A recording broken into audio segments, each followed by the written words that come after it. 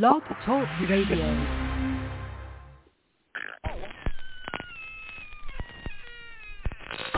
Ladies and gentlemen, boys and ghouls, step right up. Behind this curtain lies a ghastly concoction of delight, horror, fantasy, and terror. Your every wish is our command. Your every whimsical desire brought to life. But I'm warning you, there's always a price. Welcome to the greatest show on earth!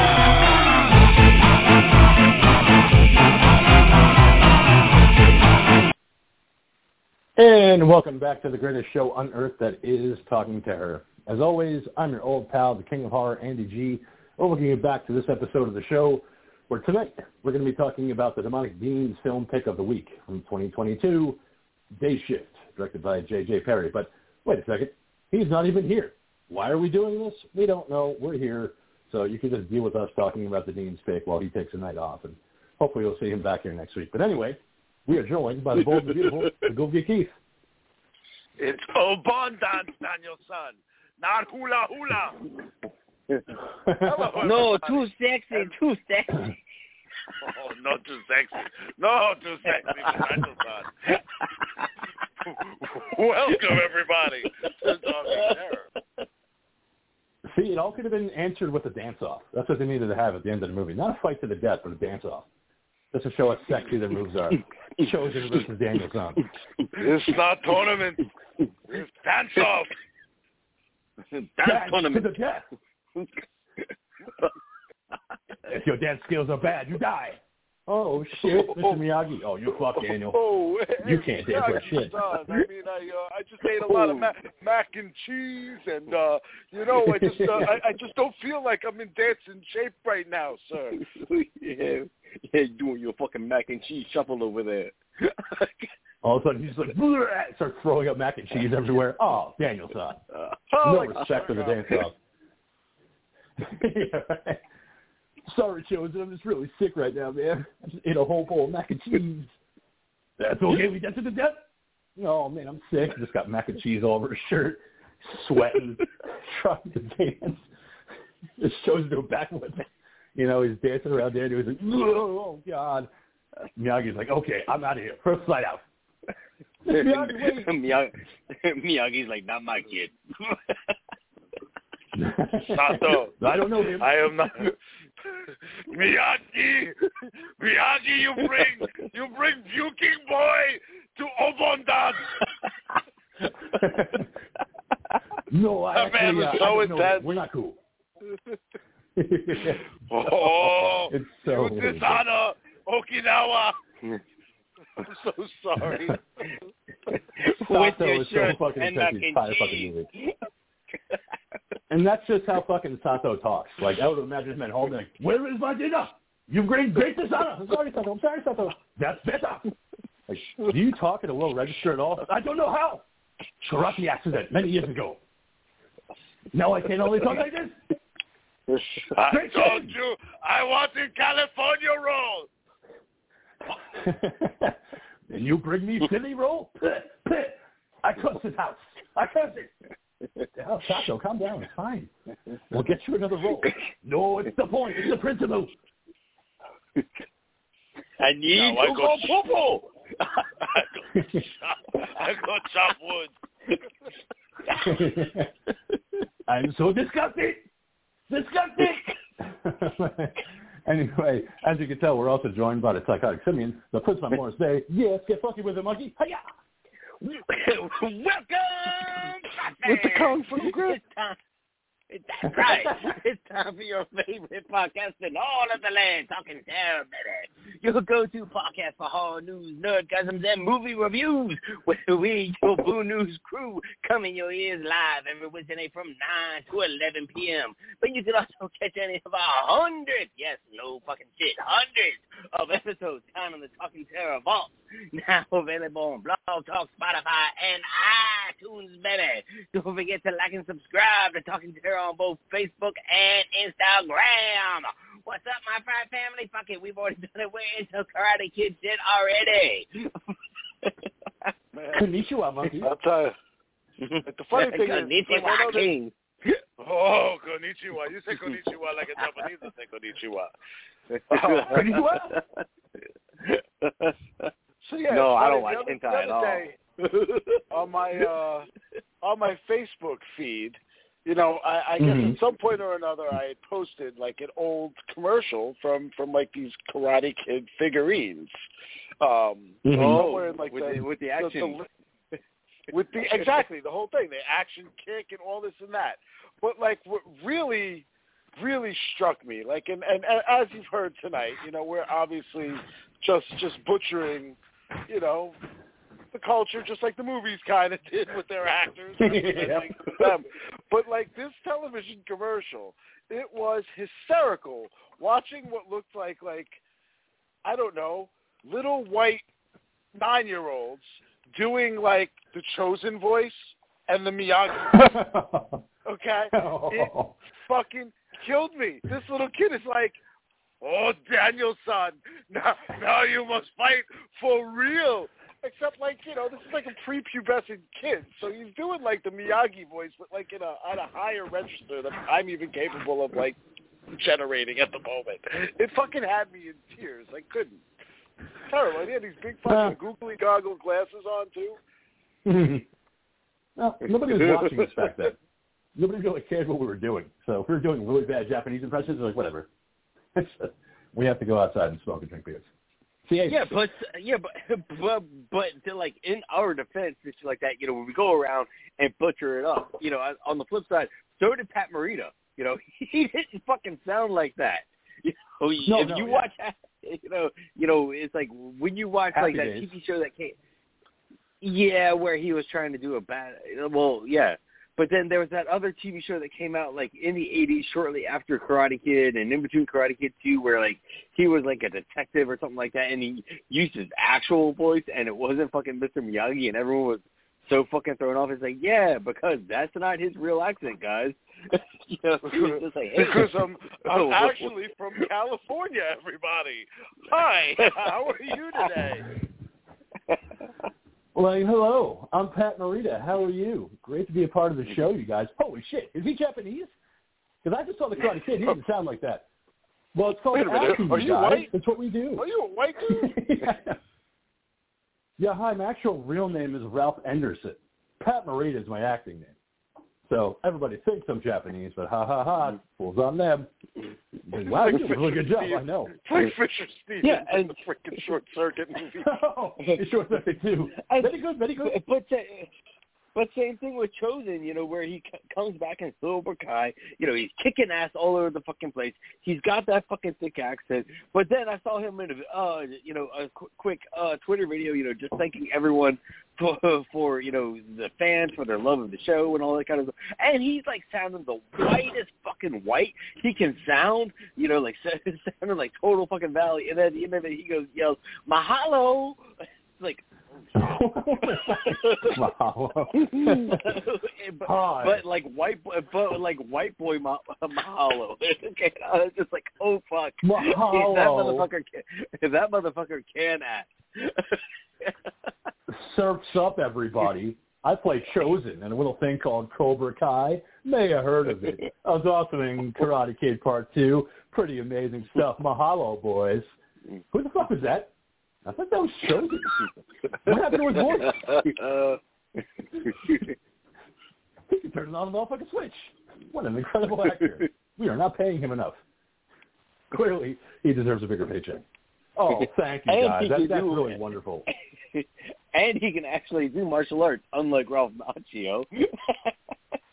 I don't think we ever were convinced that he could do karate. Like any of us were ever convinced that he was actually good at the martial arts. I never watched any of his movies like, wow, he fucking learned. Fucking Johnny fucking was trained for years in fucking karate, and he got beat up by a kid who learned it in a fucking week. Impossible. Well, that's because it came down to the teacher, okay? Daniel learned it through heart, patience, and love. And Johnny was taught the way of the fist. Which means that he'll kick his ass. But also it helps that Mr. Miyagi is a magic man who can cure fucking legs just by rubbing his hands up on them. So all of a sudden you go from a broken leg to I'm completely healed. Wow, are you magic, Miyagi? I'll never tell. Wink. Oh, yeah. And meanwhile, in the back of the Miyagi van.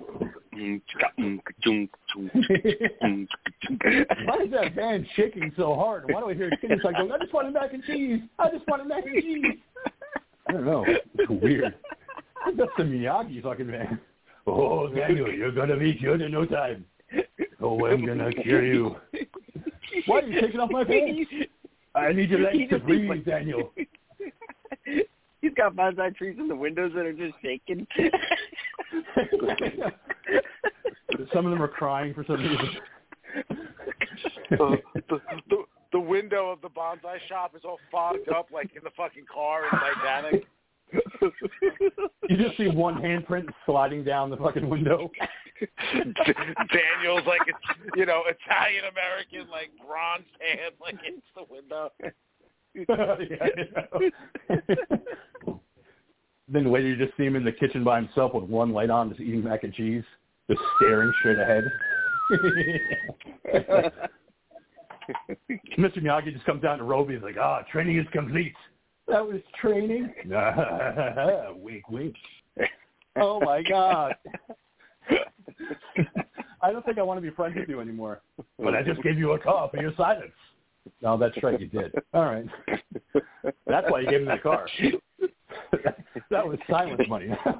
That wasn't just out of the goodness of his heart. That was hush your fucking mouth and don't say a fucking word about what we do during training. That's why he was so fucking excited to get in that car and drive away.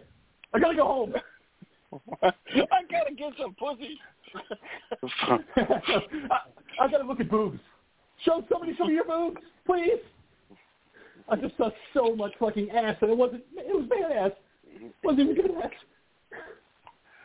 And poor Daniel. There's so much trauma. That's what we missed in between those movies. Him coming to terms with his trauma. Big Great Karate Kid 5. Daniel goes to therapy. I mean, all I'm saying is that, I'm a karate champ, and I like macaroni and cheese, but there's a period of time I blocked out of my memory. I got a car. That would be great. I jumped kicked him in the face. He broke her radio. I tried to steal her girl. I couldn't wrap my head around the whole thing. I found myself oddly attracted to Johnny, but also to her. So I was kind of conflicted. I was like, do I go with the girl or go with the guy? I mean, he had really great hair. And he seemed to have it together, He seemed like he could provide. I don't know. But, I went the way I did. And he really knew how to rock a headband. And he knew how to wear a blazer with a tie. It was a tie, And it was just great. And I think when we fought, we were fighting our feelings. We weren't fighting to win trophies. We were fighting our feelings because inside we knew that we belong together because we're both the best around. Thank you, the Peterson Terror music. All of a sudden, Johnny just comes into the room. Yeah, that would be great. Johnny comes into the room and he just starts slowly nodding, just wiping a tear away from his eyes like, you were right the entire time, Daniel. I was fighting my feelings. Let's go get some sushi. Oh, Johnny. And his fucking hug. That's the end of Cobra Kai Season 5. Or Season 6, rather, is coming out.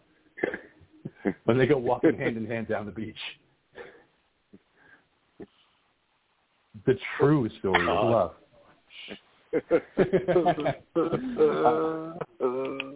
Anyway. Anyway, yeah, moving on from our Cobra Kai fanfic, which is totally fucking badass. Tonight's episode of Karate Kid. Yeah. Johnny and Daniel get a condo together.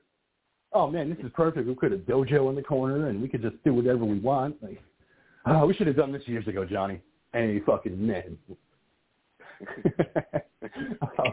So anyway, I did go see Brandon Cronenberg's Infinity Pool over the weekend. I saw it on Sunday. Like I said last week, I was going to talk a little bit about it. This is a movie that I went into not seeing a single trailer. I tried to avoid fucking everything about this fucking movie, so I wanted to go in completely blind because I did love Possessor. So I went into the movie, like I said, completely blind. All I knew was that Mia Goth was in it and Alexander Skarsgård. it didn't fucking disappoint. I mean, this is the rated R version. Supposedly there's an NC-17 version out there. There is a lot of blood, a lot of cum, a lot of piss, a lot of fucking titty sucking. And, like, the story, right now, I still don't even know what the fuck I watched, and that's why I loved it so much. Because it was such a fucking confusing movie where I'm like, okay, I kind of got where we're going. It's like if I had to describe it, I would say it's like going to a resort, and then all of a sudden multiplicity happens. That Michael Keaton movie. But it's like fucking dirty multiplicity. So just think about a lot of copies and a lot of sex and a lot of orgies and a lot of just fucking cum and titty sucks. And that's she touched my cool. Like, it's a wild fucking concept. And there was at one point, there was a titty sucking scene, and there was an old couple sitting a couple seats down. The man straight up just said, I'm going to the bathroom, and fucking walked out. And I didn't see him again until it halfway through the movie. I love it. It was like, it was happening, and it was like a big fucking scene, and everything was flashing, and then all of a sudden you see some titties getting sucked, and he immediately shut up and goes, I'm going to the bathroom. And then he fucking left for like 25 minutes. Yeah, he had to rub one out real quick. I was going to say, he was either disgusted or he had to rub one out, or actually maybe a combination of both. I think it was both. I think he probably jerked one out real quick, then all of a sudden he was disappointed with himself, and then he's like, okay, I'm going to go pace the lobby for a little while, then casually go back. And if my wife asks where I went, I'll just say I dropped the deuce. And that's where I was the entire time. Because when he came back, I'm like, the movie's almost over. Where the fuck was he? And I was like, that titty scene was like 25 minutes ago. I was like, oh, okay. But it's such a weird, fun ride. I know that Cronenberg said that he wants to release the NC-17 cut at some point, probably on physical, probably on digital. But, again, it's one of those movies that I can guarantee you that not a lot of people are going to like just because it's so fucking weird. But it's a Cronenberg movie. Just like his dad. You got to go into it expecting it's going to be fucking weird and sexual and just, disturbing at some point. I mean, if you don't understand that, why are you in the movie? I have interest in seeing it. I didn't get to go this weekend, but yeah, I mean my full expectation, without I didn't watch a trailer. I know nothing about the plot of the film or anything, but it's like you said, it's a Cronenberg movie, so I'm basically expecting fucking body horror. I'm expecting like weird, twisted fucking shit that's gonna probably make me feel a little bit squeamish. Maybe, you never know. Maybe it'll turn me on a little bit. Maybe it won't. Yeah, again, you never know. Oh, yeah, no, I know I definitely did. For me, at Goth a couple times where I'm like, I might have to excuse myself and go to the bathroom, but I don't want to miss anything. She doesn't do it for me. The whole fact that she doesn't have eyebrows kind of weirded me out a little bit. It's weird. It's definitely weird, yeah. But she has one hell of a body on her. I was like, if you could ignore the face, you're pretty much good. But she actually uses her real accent in the movie, which is fucking weird, because after you see Pearl and fucking X, you're so used to hearing this fucking Southern accent, but she's using her real fucking British accent. And I was like, Jesus Christ. It's like the most annoying fucking voice in the entire world. I'm like, go back to the American one. Just go back to the American. We just started the new season of the UK Love Island, so we're getting right back used to our British accents all over again. Oh man, right. Yeah. Right. It's good, isn't it? Yeah. Come on, slip any bubbles. Literally. Literally, in it. Pretty right good, isn't it? In it. Got it, in it. Yeah, you good? You good, eh? You good? What's all right? You good? All right. It's a good right bloke right there. Literally just finished blowing that cock, and then I immediately went into another. Cheeky chap he is. Show me your bollocks. And in England news, congratulations to Man United, who defeated Nottingham Forest today, because they are going on to Wembley for the first time in 24 years. So they are keeping their eyes on a cup. So the Carry-Out Cup is in sight for Man United. So congratulations to the boys in red who are marching on to that. So that'll take place on February 26th. I can't wait for it. Excited. That's just a little bit of my football news, because I'm a huge fan of Man United, as the monkey knows. Been following it for a while now, so excited for that. But boys, we did have a premiere pay-per-view this past Sunday, the Royal fucking Rumble. Monkey, this is your favorite fucking event. So what did you think overall about the presentation? You did miss the ending, but we could talk about that. But overall, what did you think? Yeah, was fucking awesome. Like, I enjoyed it. And the women's one was good. I enjoyed them both, but the only problem was they kept talking about records and time sets, you know, for this and that, you know, about, you know, how long people have lasted in the Rumbles. And then I thought it was really sloppy storytelling that we have, you know, both the men's and the women's with the number one, the people that came in number one lasting the entire way through both of them. Yeah. I was like, really? I was like, seriously? It's lazy. It's lazy storytelling. Yeah. I mean, and in both cases, the people fucking lasting the longest ever in a Rumble. You know what I mean? Like, these are things that you do want to split up. These are things that need to, like, and I didn't even watch it. You know, like, all of this is stuff that I learned through, like, reading up on the event, unfortunately. We were out having a bit of a date night that night, so I did not get back in time to watch the Rumble. You know, we got home, and it was like, hey, we could either have, you know, the kind of sex that most people would look at like a sexual assault, or I could watch the Royal Rumble and chat with you guys, and I chose. Gee, why'd you choose that one then? I don't know. I know it's totally not something I would normally do. Normally, you know, I would pick you blokes, but I don't know. I guess I just wasn't feeling it. But yeah, I thought it was gals before gals, man. Yeah, you know, bros for hoes and all that shit too. But no, I wasn't gonna call your wife a hoe. That's why. Like, you know, nope. Gals before gals. It's all in good fun. I call her that plenty, you know. Yeah, but that's you. That's you. But at the same time, though, like, moment of the night again. You know, got to go with Paul Logan and Ricochet during the men's Rumble. Man, cool. Did you at least get to see the replay of that shot? No, I did not. So now. Oh, you got to check that out. Yeah, dude, because it was like literally Ricochet getting set up on one rope with top rope on one side of the ring. Paul Logan getting set up on the other top rope of the other side of the ring, and they literally like shoot off the rope up into the air, like, you know, fucking like 10 feet up in the air, meet halfway in the middle to take each other out in midair, and then slam down to the ground. It was so fucking cool. I was like, it was told that perfectly. Yeah, it was. Yeah, but they had the Bray Wyatt versus LA Knight, the Mountain Dew Pitch Black match, which was entertaining from an entertaining standpoint. It was fucking black light. Yeah, it was in black and white. It was black. It was black light. Like a Spencer store. Oh, so that's what they did. They went black light with it. Yeah, so it was like walking into a Spencer's gift. But it's like, the thing is like watching Naomi's intro. Exactly, yeah. The problem was at the end of the match, after it ends, you have Uncle Howdy showing up, you know, one of the members of the Wyatt Six, and he does a high dive onto LA Knight, and it's a botch, obviously. But from that height, if he had hit it, fucking LA Knight would have been fucking out. Like, he would have been injured, he would have been out, because from that height, like, it's dangerous. So I understood why they kind of had to do it that way, but fans are like, oh, wow, you couldn't fucking do it that way? Yeah, he was high up. I mean, that would have fucking definitely injured him. For real. Like, not even, you know, kayfabe. Like, he would have been fucking hurt from that height, you know, from that, but it didn't matter. Like, it was fine. I enjoyed it. Sacrifice it was fun. Your body, man. Yeah, well, they have to keep the storyline going, so the Bianca Belair versus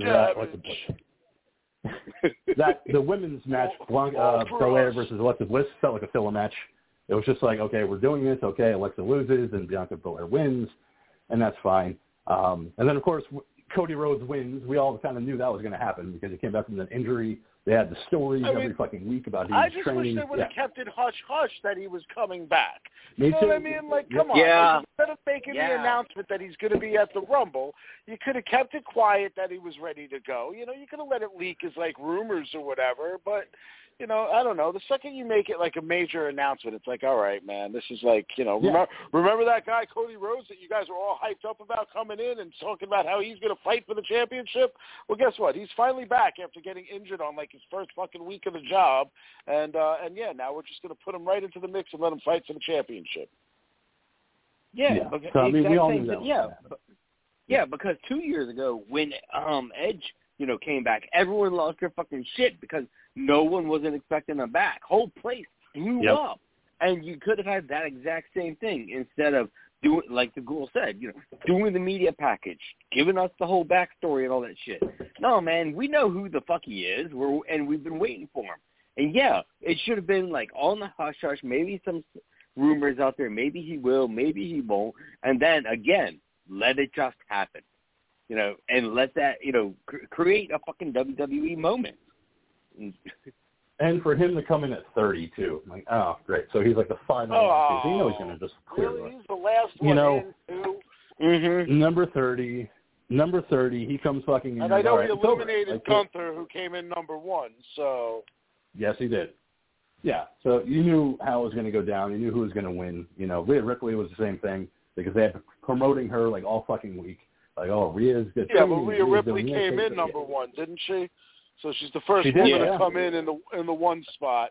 And didn't it was her and Liv Morgan, right? Liv Morgan was number 2? No, she came later. I can't remember who was number 2. Okay. It wasn't Liv. I think she was 3 or 4. Like, she definitely wasn't second. I was going to say, I know Liv has, like, the second record for, like, the longest time in, so. So, yeah, I mean, it was decent. But the Roman Reigns versus Kevin Owens, we all knew what was going to happen. Roman Reigns was going to win. But what was great is that at the end of the match, they're handcuffing Kevin Owens to the ring. They're beating the fuck out of him, super kick after super kick. And then they tell Sami Zayn to get involved, and he's like, no, he's done, man. Like, I don't want to be part of this anymore. So Roman hands him a chair, and he's like, fucking do it. So he ends up hitting Roman Reigns instead with the chair. And then gets fucking destroyed by Jimmy and Solo and Roman. And then fucking Jay quits the Bloodline. He says he's out. So he went on social media this week, and he said he's out. He's done with the Bloodline, and he's not coming back. Did he say he was quit? Did he say he quit on the pay-per-view? Like, was it like? No, you know, he went on social media the next day. Yeah, he went on okay. social media on Monday, and he just said, "I'm out." Then he put a little blood drop, you know, so he's out of the Bloodline because of what Roman wanted Sami to do because he thinks Sami is a brother in the storyline. Which I was like, oh fuck, what are we going to do now? Like, you know, they're tag team champions. And you have one half saying, I'm out of the Bloodline. So it's going to be interesting to see what they do with the tag team championships. Well, you have, what's his name? Solo. Don't you? Solo Sikoa? Yep, Solo's there. Yeah. Yep. Okay, so I mean, they could always just put him in as, you know what I mean? You could do the 3-man demolition thing if you really need to. Oh, like the Freebird rule? Exactly. You know, they'll pull something. It's possible. Yeah, it just as I was getting bored of the storyline, I was like, oh shit, they're picking it up again. I was like, man, I felt like the Godfather. Just when I take them out, they pull me back in. Like, you know, I was like, oh shit, you know, the Bloodline storyline fucking picked up again, and now fucking Jay is out, and on social media, all the other Bloodline members, like the elders, are like, fuck him, he's out. Blood in, blood out, he's out. I'm like, oh shit, even they're getting involved on Twitter and on Instagram and shit like that. And where's The Rock? He is crying about Black Adam somewhere. Yes, no involvement. Can't blame him now, especially when we just got the whole, you know, I guess that's a transition if I ever heard one, you know, with the whole release of this whole DC universe that James Gunn is bringing in. You know, the Rock, I'm going to guess, is nowhere to be found within that plan. Well, and he kind of ruined it for himself. I mean, because he was supposed to have a cameo at the end of Shazam to kind of build up the Black Adam character. And he's like, no, that's fucking weak, dude. I don't want to just show up for a cameo. I want my whole fucking own movie. Origin story, everything. I don't want to be seen until that movie. And it's like, well, you kind of probably should have done the cameo. Probably would have worked out better. Or done something else. No, that's the thing, though. James Gunn had nothing to do with the Shazam movie or the Black Adam movie. No. So that's not the reason B. I mean, the fact is, the movie, kind of fell. The movie fell below expectations, for a rock property, but that's also because the DC universe in general was fucking falling below expectations. This is why we're getting the hard that we're getting. Again. But yeah, cool. What do you think about the lineup that Gunn and Peter Safran have created? Because I think it's pretty ambitious. What they have on the slate for live action and animated. Yeah, I mean, you have the one animated show, Creature Commandos. Which I believe is going to kick the whole thing off, actually. It's going to be like the first thing that gets released. That'll be on HBO Max. Okay. I think it's, from what they said, is it's basically, as of right now, it's a 10-project setup in which, this first, to use the Marvel term, the first phase is called the Gods and Monsters.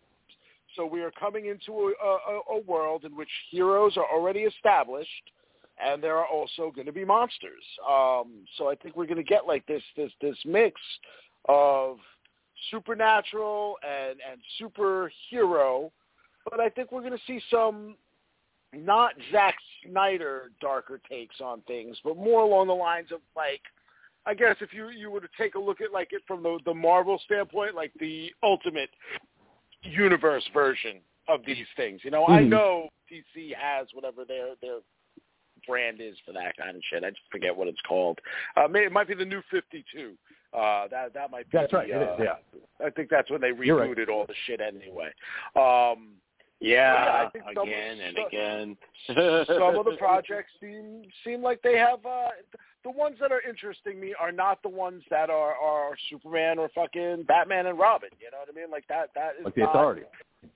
The Authority interests me because that's a Suicide Squad-esque kind of like fucked up theme from like a different comic book line in general, that was like Wildstorm or whatever it was. And like these characters are like gray area characters who think that they're heroes, but they kind of live in a world that they feel is so corrupt that they can do whatever, almost like the Boys, that they can do whatever they want to kind of fix the world. So if they've got to destabilize governments and kill people and shit like that, they kind of do it. That one's got like the most promise as being like a wild ride because it could be one of those that falls in line and it's like, yes, this is great, or it could fall flat and it is what it is. But I'm excited for that one. How about you? What Monkey, are you out of all those, what are you excited about, Monkey? Anything on there?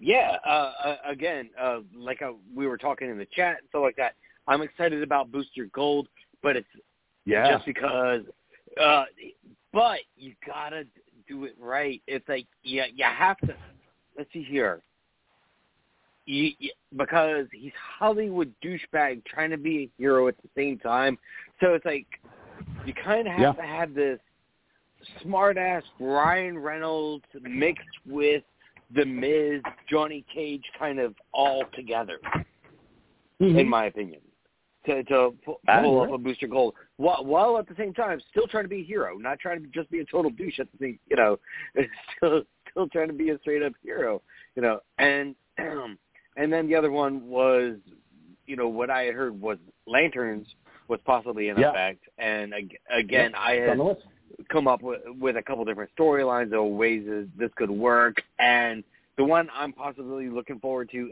is just my opinion is take some Lanterns that nobody knows, establish new Lanterns if you want to, and just have them go through basic training in the Corps, and just have it be an introduction to the Green Lanterns, what the Green Lanterns mean, what they're supposed to stand for, just have rah kind of, basic training shit, and then give us a fucking proper CGI Kilowog. One that's big, fucking huge, and people's fucking faces. Yeah, poozers. Just, like fucking, like Marvel, Incredible Hulk huge, get up in little lantern faces and shit. That's what I fucking want. I think I have a little bit of info on that actually though for you, so I don't think that's what you're gonna get. Shit. That's just an idea I had. again, like I said, it's what they seem to be wanting to do is this is a world in which these heroes are kind of established. From what I heard, Lanterns is going to be a Hal Jordan, Jonathan Stewart team up. Type of show. And what I'm wondering is if they're going, because I think it's supposed to kind of be like the two of them are trying to like solve something that's going on, from like a team up mystery type of deal. So kind of like Miami Vice kind of thing. Kind of. I mean, you might have your Crockett and Tubbs right there. What I'm wondering is if this is an established world and we're calling this Gods and Monsters, are they looking to go with the Parallax storyline? Now, I know that kind of got told in the Ryan Reynolds flop. Yeah. But the actual comic book, Hal Jordan ends up being Parallax. And that's the whole twist. True.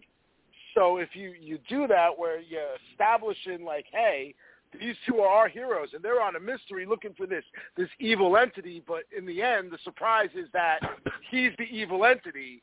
You're kind of working towards like these bigger storylines, and here's yet a god that becomes a monster. So I just from like the little things that I read is just the first thing that came to my head, because if they work that into play, you could start going into Brightest Day, you could start going into Darkest Night, you could get the DC zombie shit that went on. You know what I mean? Like you can work a lot of storylines right out of this Lantern series. True, but at the same time, it's like, do they need to kind of slow that down a little bit and like wait till season 2 and get your characters established before you go straight into the Parallax storyline? You know, it's like, you know, because once you go there, man, like you were saying, you go heavy into the multiverse of the DC, if you will, with, like you were saying, all of the different storylines that come forth from just that one. I don't think they're looking to cater to an audience that doesn't know these characters.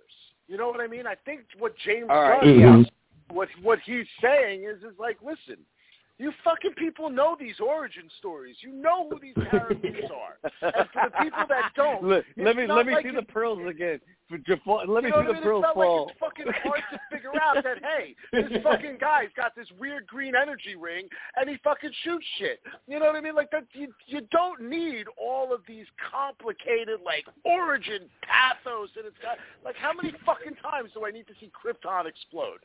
You know, like, come on, enough already. Just give me a world in which fucking Superman exists, and that's what it seems like they're going to do. The Batman Brave and the Bold is going to be Batman with Damian, which means we have an established Batman who's had a fucking son. You know what I mean? Like all of these things, I think we're going to literally look at a world as if like, hey, this is a window and we're looking at the DC universe that we've been reading for years. Well, guess what? No, now we're not reading it. Now we're watching it.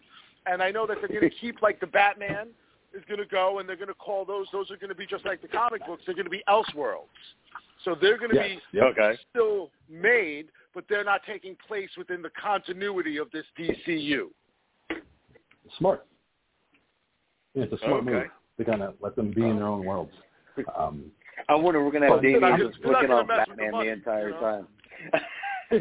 What are you excited for, Kate? Obviously, Creature Commandos I'm really fucking excited for, because I feel like that's one that not a lot of people know about. Frankenstein's monster with a werewolf, a vampire, a Gorgon, they beat on fucking Nazis. So I was like, it was an amazing comic book. So I'm looking forward to that. Hopefully it's in the vein of like Harley Quinn, where it's just fucking dirty and just all over the place. And of course, Swamp Thing. Everybody's like, oh, again? I'm like, no, yeah, let's go fucking again, because I like that CW series. And I felt like with a screen adaptation, you could go a lot fucking bloodier with it. And you can make it a lot of fun. Get Derek Mears back. I want it to be like a rated R fucking movie. Make it rated R, make it fucking bloody, make it gory. Have Derek Mears come back, because he was great in that CW series. I'm just really excited for that one. I mean, the other ones, I'm just kind of looking forward to seeing what they do. Like you said, with Batman Brave and the Bold, looking forward to seeing that. The Authority, which again is one that I don't think a lot of people know about, where it's just kind of one of those offshoots. But then again, I think that's what James Gunn is doing. like you had said, Ghoul, like, we know fucking Superman. We know Wonder Woman. We know Batman. But what about all these other fucking characters that are in the DC universe? Like, let's talk about them. Like, let's give them a story. Like, let's see what they do. So that's how I'm glad that he's kind of taking control of that. Give me Lady Quark. You know what I mean? Like, again, like some of my favorite things to read when I was younger were those gigantic, like the tomes of the fucking DC encyclopedia, in which you would just have all of these, just character after character after character. Yeah. Lord Lightning, Lightning Lass, you know what I mean? You got characters that are coming from, like, the future, characters coming from the past, like, all this crazy shit, man. And, yeah, like, let's get to exploring that kind of stuff. You know, I know maybe it's not going to draw the crowd on night one. Maybe it's not. No. But you know what? It's going to build. And if you make a quality product, it's going to build. I mean, this is exactly what Marvel did when they put out Iron Man. You took, you know, Robert Downey Jr., you said, hey, this is going to be the perfect fucking role for you. We're going to use a character that most people kind of blow off as far as, you know, being an Avenger. And, you know, he's not fucking, you know, he's not an X-Man. You know, he's not the Incredible Hulk. No, it's fucking Iron Man. But if you do it right, look what can happen. You know, magic. Mm-hmm. Yeah. Now, I'm curious, though, like, is the CW stuff going to wind down and that universe is going to end and then we're going to start up with these new series, or are they somehow going to tie into the pre-existing shows? Some of them are ending anyway. From what I've heard, so like the new Superman movie, I think it's like Superman Legacy or something like that. Yes. So whatever Superman series is on right now, basically what they said is they're figuring there's probably like another 2 seasons. So when that show would wrap up, would actually be just when they're getting ready to release the new Superman movie. So I think they're going to kind of wind down the shows. And because they've kind of run their course at this point. You know, The Flash is on what, like season 8? You know what I mean? Season 9? Yeah. Like it's crazy, you know? Arrow's long gone. Yeah, something like that. You know, these shows only have so long of a shelf life, you know what I mean? And like, yeah, it was great while we had this awesome continuity of all these things going on. But after a while, it gets so convoluted. And especially on a week-to-week television series, it kind of starts to get a little dull. And that's what happened to me. I fell out of those shows. Like, I was so into them for a while, and then it was like, you know what? It's kind of becoming a chore to fucking keep up on all this stuff. So, you know, I think they'll wind those down and then just do what they're going to do. Now, don't get me wrong. That still doesn't mean, like, TV rights for, like, whatever domain they have. They're still going to do what they want to do, you know, whatever they can legally do. Because some of the stuff's going to be on HBO Max. Some of it's going to be theatrical. None of it's public television. No, yeah. Okay. I think the Wonder Woman series, the Paradise Lost, at least that's what I think it is. I mean, I don't know, Google, if you had any thoughts about that. I think they're going for Paradise Lost City, like I said in the group chat, where it's going to be the creation of Wonder Woman's planet. I know they said that's going to be an HBO Max series, but it's going to be more in lines of like Game of Thrones. Sounds like great. Yeah, here we go. I don't think it's got anything to do with the planet. It's taking place in the past. It's on the island. So basically, it's just going to be a Game of Thrones-esque series taking place on the island of Themyscira or whatever it's called. You know, it's probably going to be maybe a period of time in which there were factions of the various Amazons. Yeah, I'm sure there will be, I don't see how else you pull a Game of Thrones-esque type of storyline out of that. You know what I mean? You're going to have to obviously have, you know, different people vying for power and going from there with it. So. Yeah. So, I mean, you know, we'll see. You know, but that Gunn has a full fucking plate. I know Creature Commandos is already in production, like the goal had said. So it's already well underway. So that's going to be like the first Commandos. one. You know, like a late 80s, early 90s toy, you know? Creature Commandos, gonna shoot those creatures tonight. I'm the werewolf. I'm gonna kill you. Stop it, I got my gun. Sorry. And I'm Frankenstein's monster. Yeah. Punch Hitler in the face. Every time. Bam, bam, bam. Yeah. That's why I love Creature Commandos. I think it's going to be a lot of fun. But, okay, so moving on. Hitler's a vampire? Oh, no! That would be fucking killer. He's like, Zig Heil, I want to drink your blood. He's like, not today, fucking Hitler. Silver bullet. We kill Nazis. I want me my nasty scalps.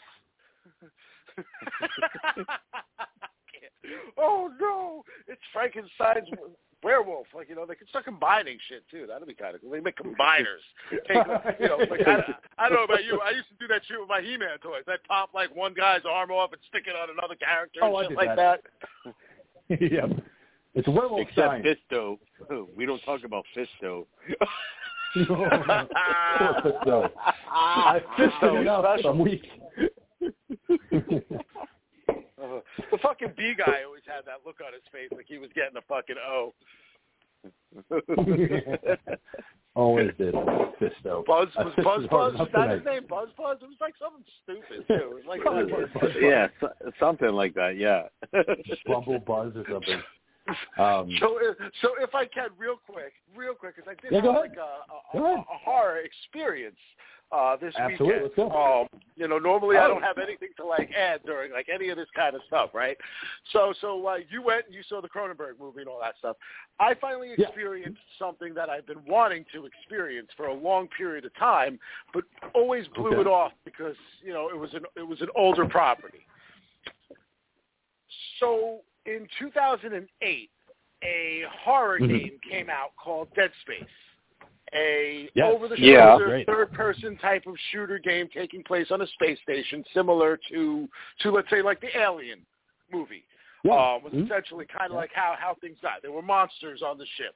You know, now I never played the game.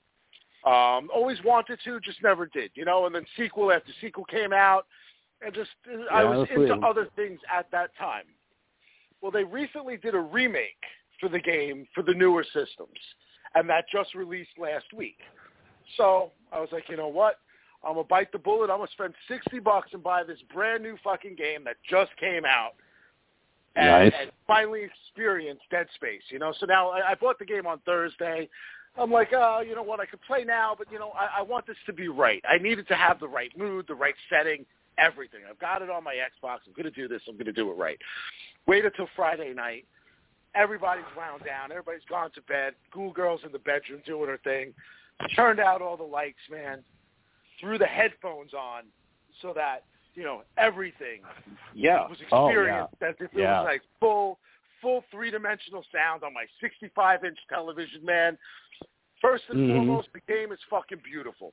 The remake is incredible. The sense of size and everything that's going on within this little world that you're in is fucking horrifying. The game itself is fucking amazing. I jumped 4 to 5 legitimate times. One of which I actually fucking like yelled a little bit and it was loud enough that I actually did one of those where I looked around to hopefully not see somebody like in the doorway of the living room to be like, "Are you okay?" You know, because it was like, fuck, man. I wheeled around in the game and like one of the monsters was like right on my 6. So like when I wheeled around, like that motherfucker was like right in my face on my television. And these things are not like. They're not like your typical video game monsters. You can't shoot them in the head and kill them. No, you've got to use your weaponry to like dismember these fucking things, man. The game is a thing of fucking beauty. That's all I'm saying. So if you've ever played it and you want to experience it in this newer build, it's well worth the money. If you've never played it before, do yourself a favor and buy it and fucking go for it because it is a ride, man. I've made it through chapter 1 and you know I played till like 11:30, almost 12. It was like, all right, you know what? This is the perfect place to like pull out of this, and I'm gonna re-experience it again probably this Friday when I get a couple hours in again. Oh yeah, very cool, I've watched man. many playthroughs of Dead Space. Like, yeah, just that opening when you get to that fucking flight lounge and everything goes fucking wrong. It's like, oh shit, Like, you're fucking in it now. Dude, the shutters start locking, man. Fucking things are beeping, lights are flashing. And again, everything's on these headphones, so like the fucking sound is like they did a great job of assaulting you with all of it. You know what I mean? So you don't know where the fuck you're looking. What was that behind me? It's some legitimate creepy shit. I really have to give them credit because they did a great fucking job with it. You know, on the flip side of things, you know, Square Enix's, I guess, first AAA title for the PlayStation 5, Forspoken, you know, unfortunately, as of right now, is considered a flop.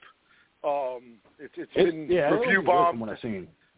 It's been review bombed to shit. I've been playing it, you know what I mean? And it's not as bad as the reviewers are making it sound.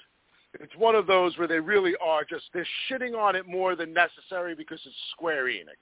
You know, it's the big Final Fantasy company, and look, they made a bad game.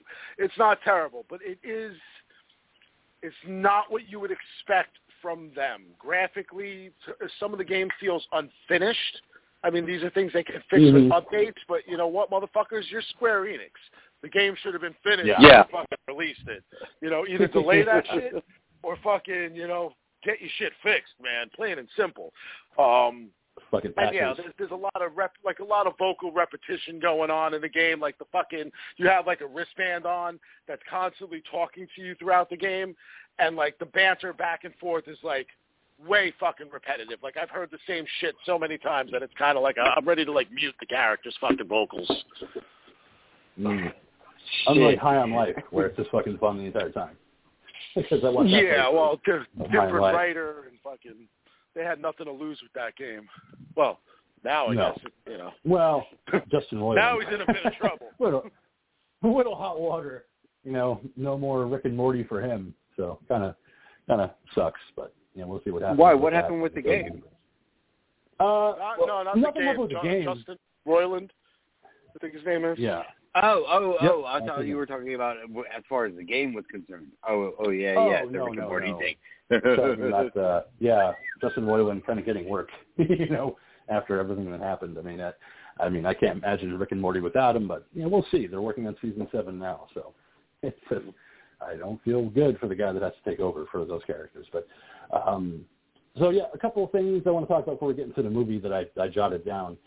One of them is that the George A. Romero Foundation is teaming up with Bloody Disgusting to create a scripted podcast series called The Dead.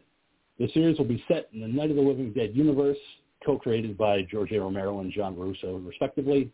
It will tell new stories and expand upon characters from that universe line. So they are very excited about it. They were announcing it all week, so I can't wait to see what happens with it. They're only focusing on Night of the Living Dead. They're not focusing on Dawn or Day or the other ones, so I'm looking forward to seeing what new stories have to be told. You know, maybe we'll get a little bit more about Harry and of course, Ben and Barbara. So stay tuned for more on that one as it develops. So what is it, like pre-dead stories of these characters?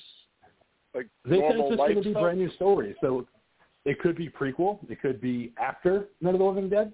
You know, what happens immediately after Night of the Living Dead, after the farmhouse is kind of taken down and everything like that. So, you know, they just said that they're hiring writers right now to kind of develop the universe further. So it's probably going to stay in 68, 69, I'm sure.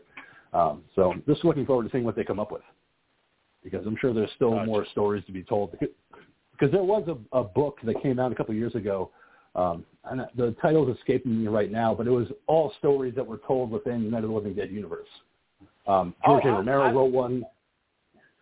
Okay. I think there's a lot of stories to be told with it. Just the with you naming the specific characters just seem weird because they're all dead.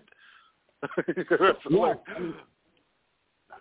are we going to get the story about how? Well, you could tell a story about how Harry and Karen and his wife Helen got to the farmhouse. I mean, that could be an episode right there, because they said they were attacked on the road. So during the initial thing. Gotcha. All right, yeah, that makes sense. Okay, sorry. Yeah, I mean, I didn't mean to interrupt you. I mean, Ben has no, it's all right, but like Ben had that whole story about the Beekman's Diner incident. I mean, that could be a whole episode itself. So that's what I'm thinking they're going to do, but we'll see. I mean, they just said it's going to take place in the Night of the Living Dead universe. So there was, of course, John Russo's Return of the Living Dead that he wrote as a novel, which is complete opposite of what the Return of the Living Dead movie came to be. where it was about the Sheriff McClellan from Night of the Living Dead and how he formed like a group and they were going around in buses and killing zombies. That I think would make a great fucking movie or a series, but we'll see. I mean, that book is really good. Brought to you by the NRA. the shooting of Pennsylvania. It would definitely work now. So, Monkey, there's two things I wanted to talk about for you that I found out about. While plot details are still under wraps, Joe Cornish was on a podcast recently where he revealed that the vibe he's going for with Attack the Block 2. He said, we think about Alien and Aliens and Terminator 2, and we want to take a shot at doing our version of what people did for those movies. So it seems like he's going to take the vibes of Alien and Terminator and making it larger in scale like they did with Aliens and Terminator 2. So taking the small story and expanding it into a much bigger action-based universe, which I'd love to see. Like, make it bigger, make it badder, So I'm looking forward to seeing what he does with Attack the Block 2. So you're pretty much talking about all of England being taken over then, as opposed to, like, just a block, and... Right. Expand it. But I wouldn't mind it. But that's what was so good about the first one, though, was, just the small scale of the area. You're just talking about a couple of blocks of England and just the weird-ass fucked up shit that was going on while everything else is going on fine everywhere else. It's just this tiny little speck, No, I mean, we'll see what comes up with. All of this madness and mayhem happens just in this small little area. Yeah. I'm not disagreeing. I'd like to see what he comes up with because you have to. Like, with a sequel, you have to go bigger. Like, you have to. You can't just do another block again. Like with Aliens and like Terminator 2, like you have to make bigger stories. You have to make bigger plots. So looking forward to seeing what he comes up with. Hopefully it works. Sometimes sequels flop. Sometimes they work. Yeah. I do think the funny thing is the two sequels that he is mentioning are also both James Cameron movies.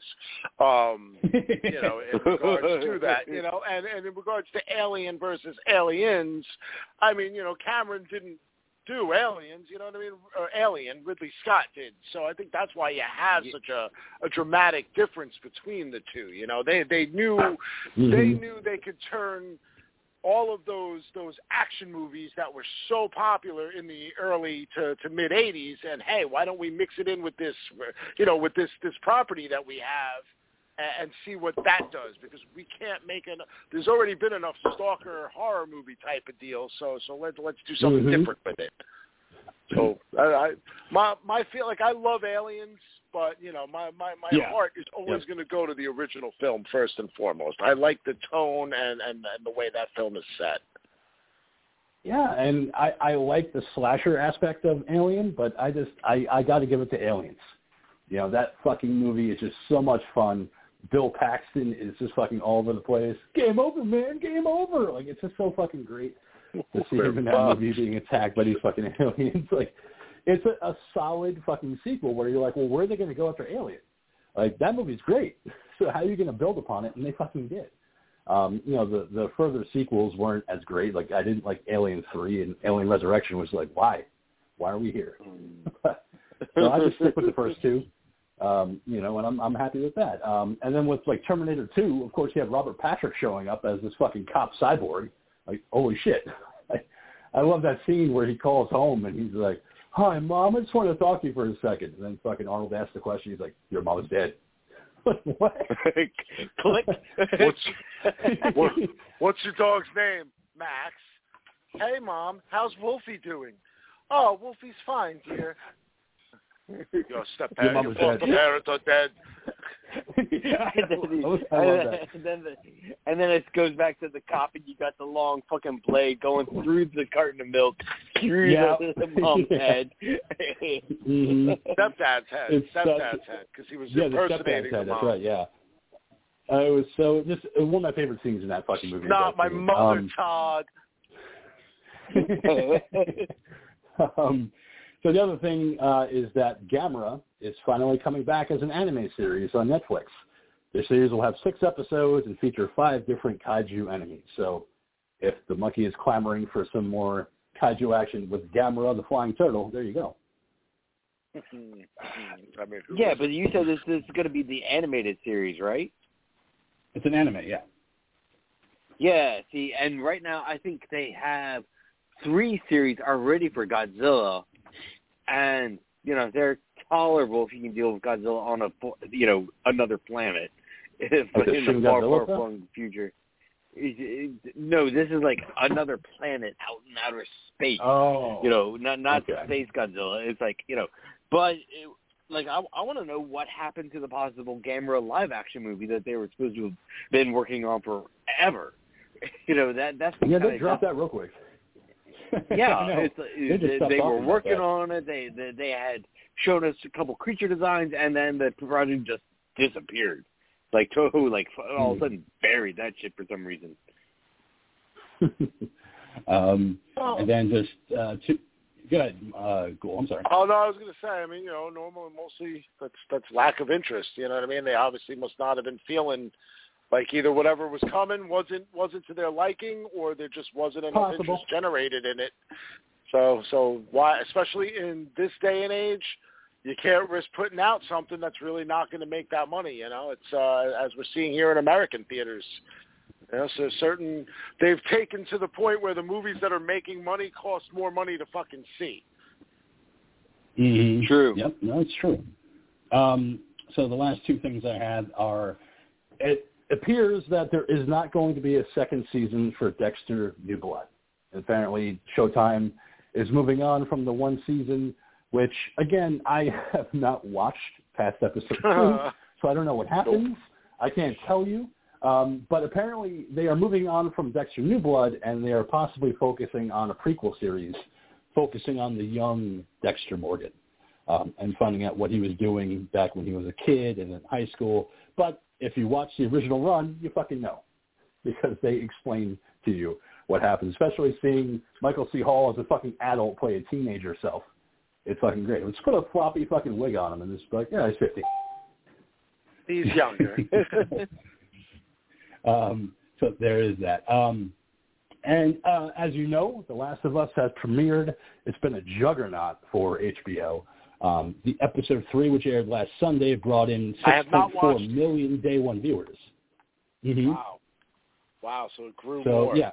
That's insane. Yeah.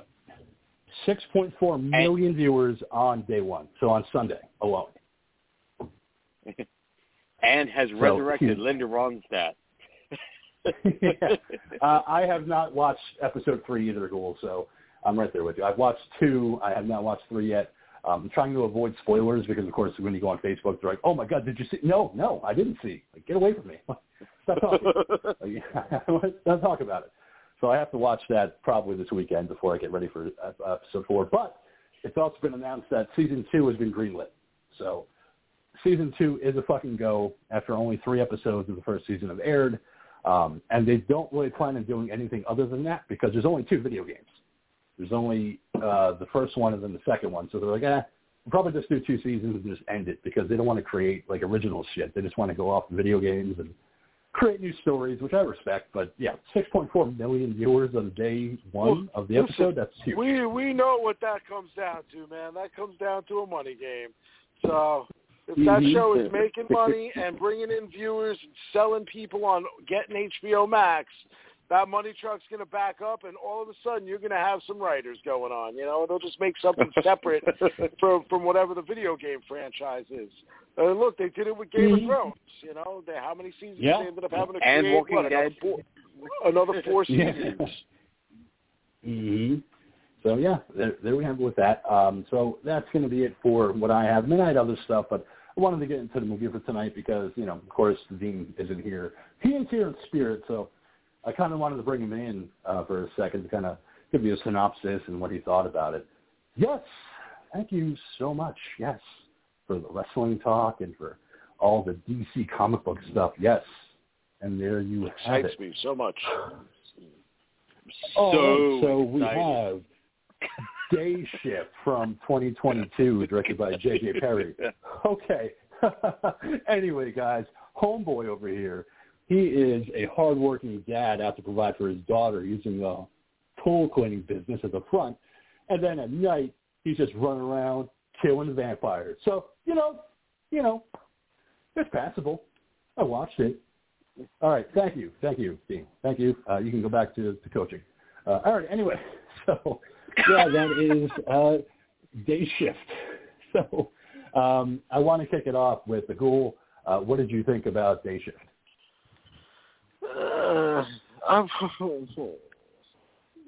Man, we have an accord. Okay. We have an accord, sir. So, were we talking about Karate Kid earlier, man? I mean, that was more fun. Yeah. Here's my problem with Day Shift. It's time for us to go to work. It's time for us to go to work. Come on. Here's how I'm going to frame it. I'm not going to tell you necessarily whether or not I actually liked Day Shift. Here's what I found to be the problem with Day Shift. Within the film that is called Day Shift, right? There's like, I don't know, 3 or 4 fucking decent movies or television shows that could have all been made instead of the film that we got. And any one of those 3 projects probably would have been better than this jumbled mess of a movie. Like, I feel like they didn't, like, we'll get into it as you go into like the deeper parts of it, I guess. But like this director has no style whatsoever. Like, if you're gonna make this movie, you gotta stylize it. You gotta give it its own fucking identity. We've seen this before and done better. It's called Blade. You know, like, there are characters and lines that go on in this movie that don't actually attach to anything, which make me feel like either this movie was edited to shit. Now, normally, after we watch a movie, I look all this shit up on, like, Wikipedia and everything and read it. You know, I wanted to go into this one without reading any of that. I'm hoping you guys got more information because I just want to know if, like, what my thoughts were about this were right. I feel like this was, like, supposed to be a TV series, like a Netflix series, and they were like, hey, we can't actually afford Jamie Foxx for a series, so instead we're just going to condense this all into a film, but actually put a bunch of shit together that really won't make any sense if you pay attention to what the fuck you're watching. Like the whole Heather character. She, like, moves in next door, and then at one point we hear her talking to somebody, and she's like, yeah, you know, I got really close to him, so he's going to know something's going on. At what point did these 2 motherfuckers get close? When Jamie Foxx brought her shit up to her room? Because that's the only other time these 2 people interact. Like, there's stuff that goes on here. Did you know that El Jefe is fucking Snoop Dogg? That's listed in the cast, but that's nowhere in the fucking movie. You get mentioned never happened. El Jefe a bunch of times, but like even at the end, if they would have had him turn around and his eyes go red or something like that, but then even that, you would have been like, oh, well, he got bit down there. That's why he turned. Like, somewhere, Snoop Dogg is supposed to be the main villain, like the bigger villain. A 700-year-old vampire. Yeah, so, you know, who's supposed to be bigger and badder than the chick that we get, Audrey, who was fucking atrocious. Like, your villain is bad. God. Is that Anthony Michael Head? That is him, right? Playing her second in command? The dude from Buffy? No, that wasn't him. That was a completely different guy. Oh, this whole time I thought that was him. I thought he was great. Nope. I wanted more of him. Klaus? Because he was at least entertaining to watch. Yeah, Klaus was fun, but that wasn't Anthony Michael Head. That wasn't Giles. I totally thought that too. That was this whole time. I'm like, wow, he looks great. He looks tall. He looks like he got a build going. But yeah, I guess it makes sense because he's not that actor. So, but there you go. Again, like I would have rather watched the fucking Nazarian Brothers movie. I think that's the movie they missed out on. Yep. That shit would have been a fucking blast, okay? Because that was the best scene in the movie when they weren't showing Jamie Foxx. Okay, when it was fucking Howie, Steve Howie, and it was fucking Scott Adkins doing his fucking British Scott Adkins, I'm gonna fuck you up type of shit. I loved it. I was like, this is the movie that I want to see. Why do I keep seeing Jamie Foxx? Fucking Jamie Foxx. He's Jamie Foxxing. Jamie Foxxing. And Snoop Doggy Dogg in his team. Money. Well, it had a $100 million budget, so obviously Netflix has deep pockets. Amazing. Anyway, 80 of it went to fucking flops. Yeah. 10 of it went to Snoop Dogg, and then the 10 was split up against everything else. Hit me with those thoughts, Mikey. What did you think about Day Shift? Dude, I told you guys that I was intentionally avoiding this movie because of Jamie Foxx. I'm not a fan of his. Like, as an actor, he's okay, you know. Like, he's extremely passable as an actor, but it's like, as a person, it's like, he just had that period where he just went through, like, becoming an extreme douchebag with his fucking diva attitude where, you know, he was the fucking shit and no one could touch him. And, you know, and I just can't fucking stand it when actors get to that point. You know, like fucking Eddie Murphy in the 80s when he was, like, you know, had that ego when he was filming Coming to America, you know, that kind of shit. For some reason, like, that's a life goal for some people, and, like, Fox was trying his damnedest to be that fucking asshole. So, like, maybe he's changed personally. I seriously doubt it. But, you know, that's why I just can't fucking stand Jamie Foxx. Like, as far as the movie, it's labeled as horror. It's even in the fucking horror section in Netflix, you know. Yeah. But this movie wasn't fucking horror, man. It's like this is like, you know, it's trying to go for that, you know, fun old. Yeah. Yeah. It's like, you know, this was like also trying to go down the route of old school action movie. You know, let's blow anything up. You know, everything up. You know, all. You know, but it's just all the blood, the guts, the gore. You know, were, you know, almost all spilled by the fucking vampires. You know, with barely a scratch done to the fucking humans by, like, any vampiric acts of bloodlust. You know, it's like we didn't see anyone getting gutted or drank from or anything like that, you know. Like, we saw someone get fucked up mafia-style by the vamps, but, you know, we didn't see any beating or bloodletting or, like, any real seduction or gorging on the human flesh or nothing, man. It's like, this movie was like something like, you know, someone saw, like, in my opinion, like, someone saw John Carpenter's Vampires, a movie I fucking love, King. I know you can't fucking stand it, but I love it. Ew, terrible. And they thought, hey, let's do a reboot of this. But since we don't want to offend anyone, let's take out all of the religious connections, connotations, and symbolisms attached to vampirism, and instead, let's make it like a fucking union or an office job. You know, like just like RFPD or Men in Black. Oh, then let's, but we still don't want to offend anyone. Let's turn it into a family film, too, then. So that means if any humans get hurt from now on, we're going to turn it into comedy bits, okay? So this movie is pretty much if DreamWorks came along, fucked over did I vampires, shit myself? yeah, but and then try turning that into a family film. So, yeah, you know, like I said, I was avoiding it after seeing it. You know, you at home, if you're looking for a fun, pretty non-offensive, you know, almost family-friendly action movie about vampire hunting, then here you go, folks. Have fun. Go watch Blade. Don't listen to him. Go watch Blade instead. Watch Blade. That's family-friendly and good. Yeah. Watch Blade. Watch The Lost Boys. Watch Fright Night. Watch something better than this movie because it's not good. You know, and I had seen it when it came out because a lot of horror sites were like, oh, shit, Jamie Foxx, Snoop Dogg, vampires, it's going to be fun. And I remember watching it back when it came out back in the summertime. And I was like, it's passable. I was like, okay. And it was over. And I just had no real memory of it. And then when I rewatched it for the show, I'm like, oh, yeah, it's fucking Jamie Foxx and Snoop Dogg going, hey, yeah, what's up? I'm cool. I'm a badass. And then you have fucking Dave Franco going up going, hey, I'm the white guy in this movie. Oh, look out. I'm a nerd. I'm like, okay, so this is what we're doing.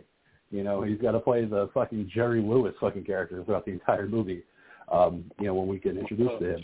Well, that's because that's what black people think of us white people, man. I know. That's what you got to realize, man. Yep. But yep. No, I got it the entire time. I'll take Dave Franco over fucking James Franco any day. Oh, yeah, absolutely. I love Dave Franco much more than James. I think his comedic timing is fucking great. I wish he was in more. I love him in Neighbors with Zac Efron. Just so fucking good. Like he is great. And I didn't mind him in this movie as Seth. Like I enjoyed the scenes where he's, you know, in them. Like, you know, did I shit myself? He pisses his pants. Like, you know, it's good. But The shit myself line was actually delivered well enough to where it's the one line in the movie that got an actual, like, out of my mouth giggle. Like, I really heartily laughed when he said that. Yeah. And there's only one line in this movie that actually made me laugh, and I'll get to it. But when we open this movie, we meet Bud Jablonski. He's a pool cleaner working in San Fernando, California. He's cleaning pools, but is happy to keep his shotgun and bullets close at hand. Once the owner of the house leaves, Bud suits the fuck up and enters the house. It's cold and dark inside the house, just like how it should be. That's just how I like it. I like it cold and dark. So I was happy with that. But an old woman appears asking a lot of questions. I like it, Chris. So an old woman appears asking a lot of questions and gets shot. But this old lady, motherfucking vampire. So after a long fight, Bud manages to kill Granny Vamp. Michael, the vamp coming home early, runs in only to have his head cut off by a wire trap and shot by Bud, who collects the fangs for money. So far, with no reason being made, Bud puts on one of Granny's nightgowns and, along with a bottle of booze, leaves in his truck. Seriously, what the fuck?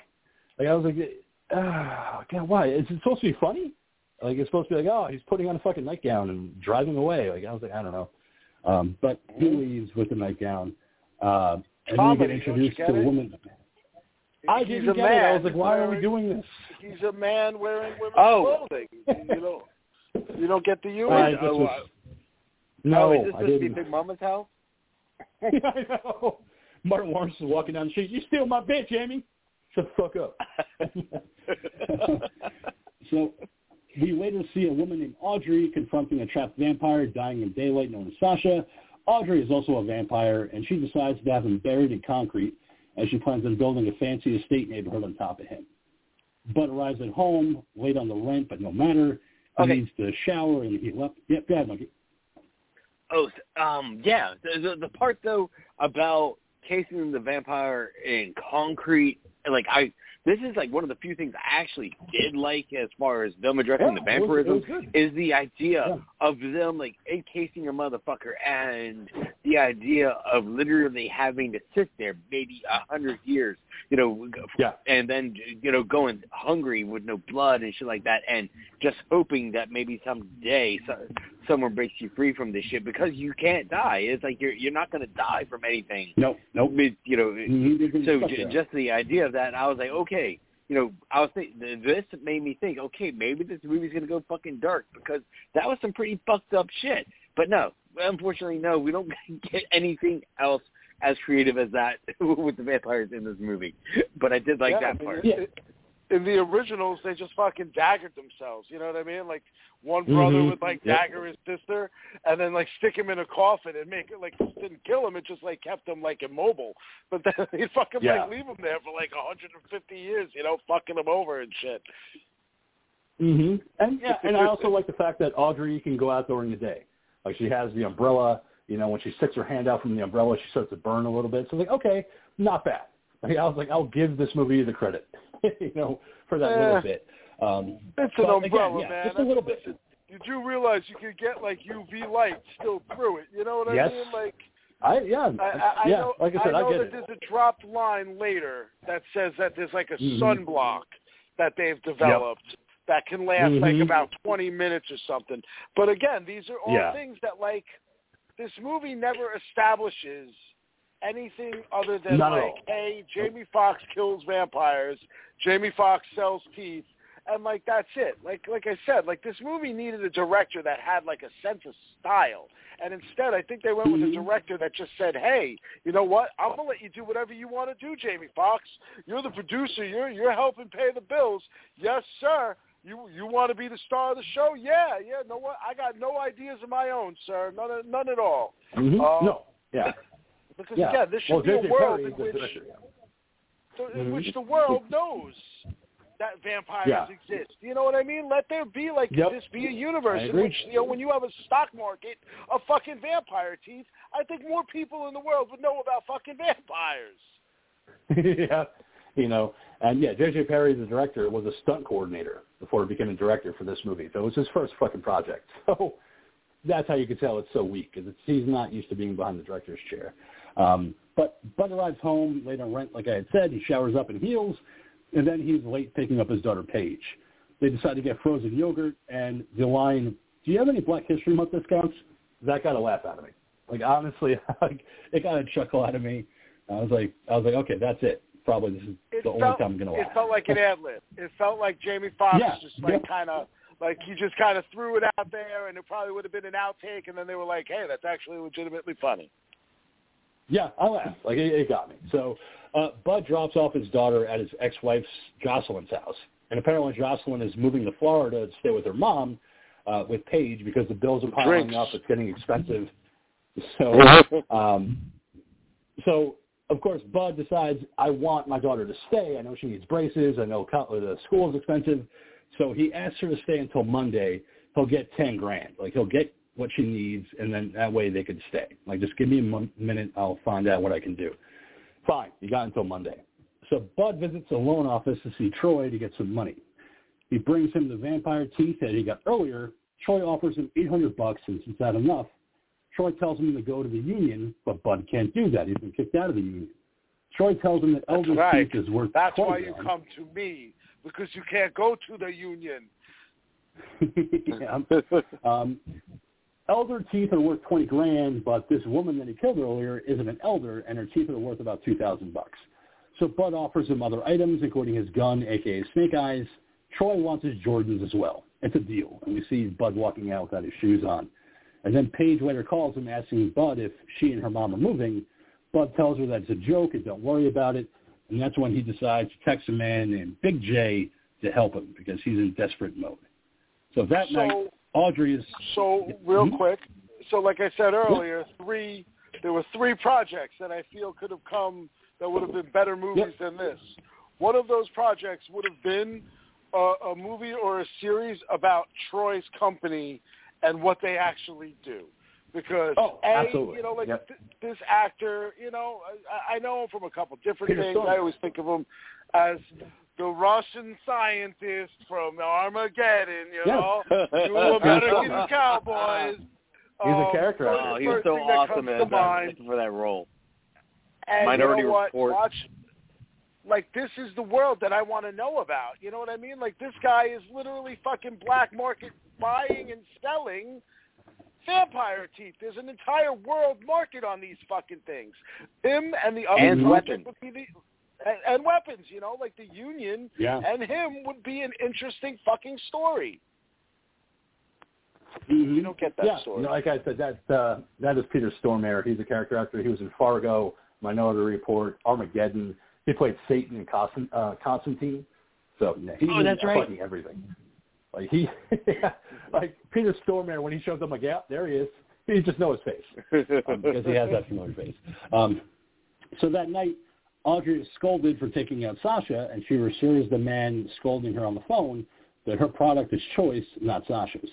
Audrey enters the house from earlier that Bud killed the two vampires, and Audrey is devastated and angry at the sight of the bodies. She licks a piece of broken glass that Troy had been stuck with and instructs her guard, Klaus, to find him as she walks from the house, killing a row of roses in the process from out front.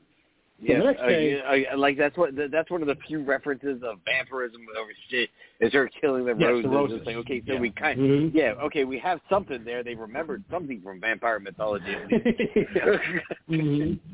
Did they though? Because vampires lived in the house, so how'd the roses live to begin with? Right, makes no sense. I'm just saying they remembered to include them. In some way, shape, or form. So the next day, Bud meets with Big John, a friend and former soldier of Bud. Big John is still in the Vampire Union and agrees to help Bud get back in. The duo will enter a laundromat, which doubles as a secret headquarters for the Union. And it's there that they meet Union boss Ralph Seeger, who isn't too interested in bringing Bud back into the Union doing his reckless hunting antics. Seeger is eventually convinced to let Bud back in and is given a one-day probationary period with a Union rep.